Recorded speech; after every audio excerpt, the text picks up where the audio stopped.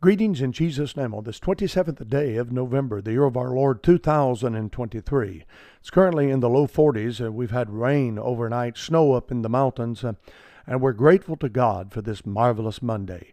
What a wonderful day we had on yesterday. The Lord blessed in a glorious way, and the capstone of the day was last night when my boy preached his first message. Preached out of Psalms chapter number 121 on I will lift up mine eyes unto the hills, from whence cometh my help. My help cometh from the Lord.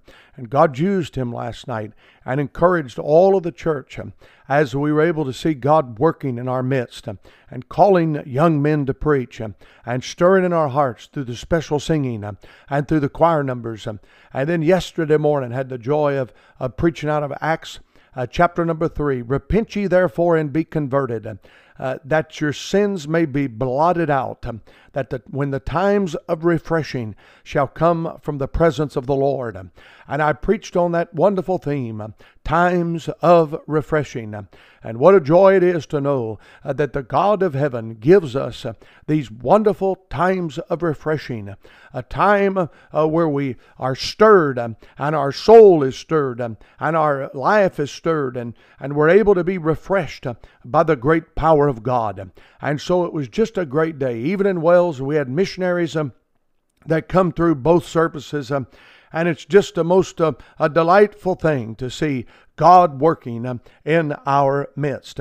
In your Bibles today, I would like to invite you to look with me in 1 Peter chapter number 4 and verse number 1. For as much then as Christ hath suffered for us in the flesh, arm yourselves likewise with the same mind. For he that hath suffered in the flesh hath ceased from sin. When we suffer for Christ's sake, and when we arm ourselves with this same mind to suffer for Christ's sake, our goals are set.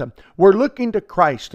We're willing to go through persecution. We're even willing, by the grace of God, to go through martyrdom for the cause of Christ.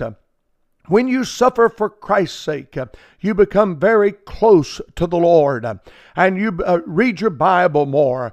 You seek God more in prayer, and you're closer to the Lord. Seek the Lord while he may be found.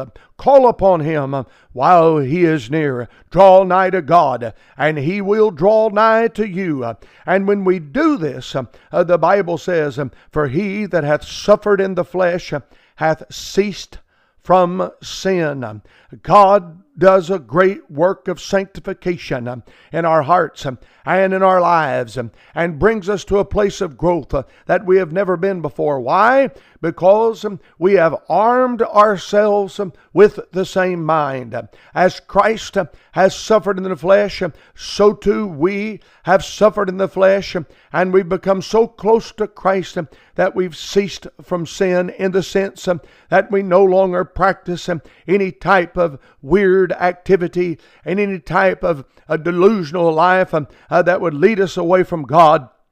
Our minds have been armed with the same spirit that Christ had when he suffered in the flesh. And then he says in verse number 2 that he no longer should live the rest of his time in the flesh to the lust of men, but to the will of God.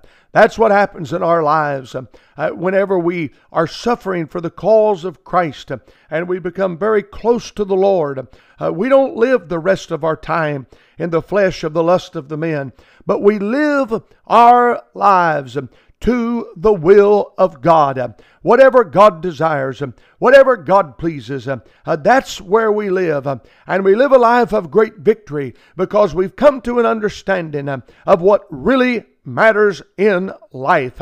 And what really matters in life is living for Christ, not for this old world and not for the foolishness that's in this world. No. Living for the Lord Jesus, praising him, giving him glory, worshiping him, being a great soul winner, and loving others. And may God help us, those that are suffering for Christ today, to live that life of purity, and the rest of our time, live it according to the will of God. You've been listening to this Monday edition of the Wings with the Word radio broadcast.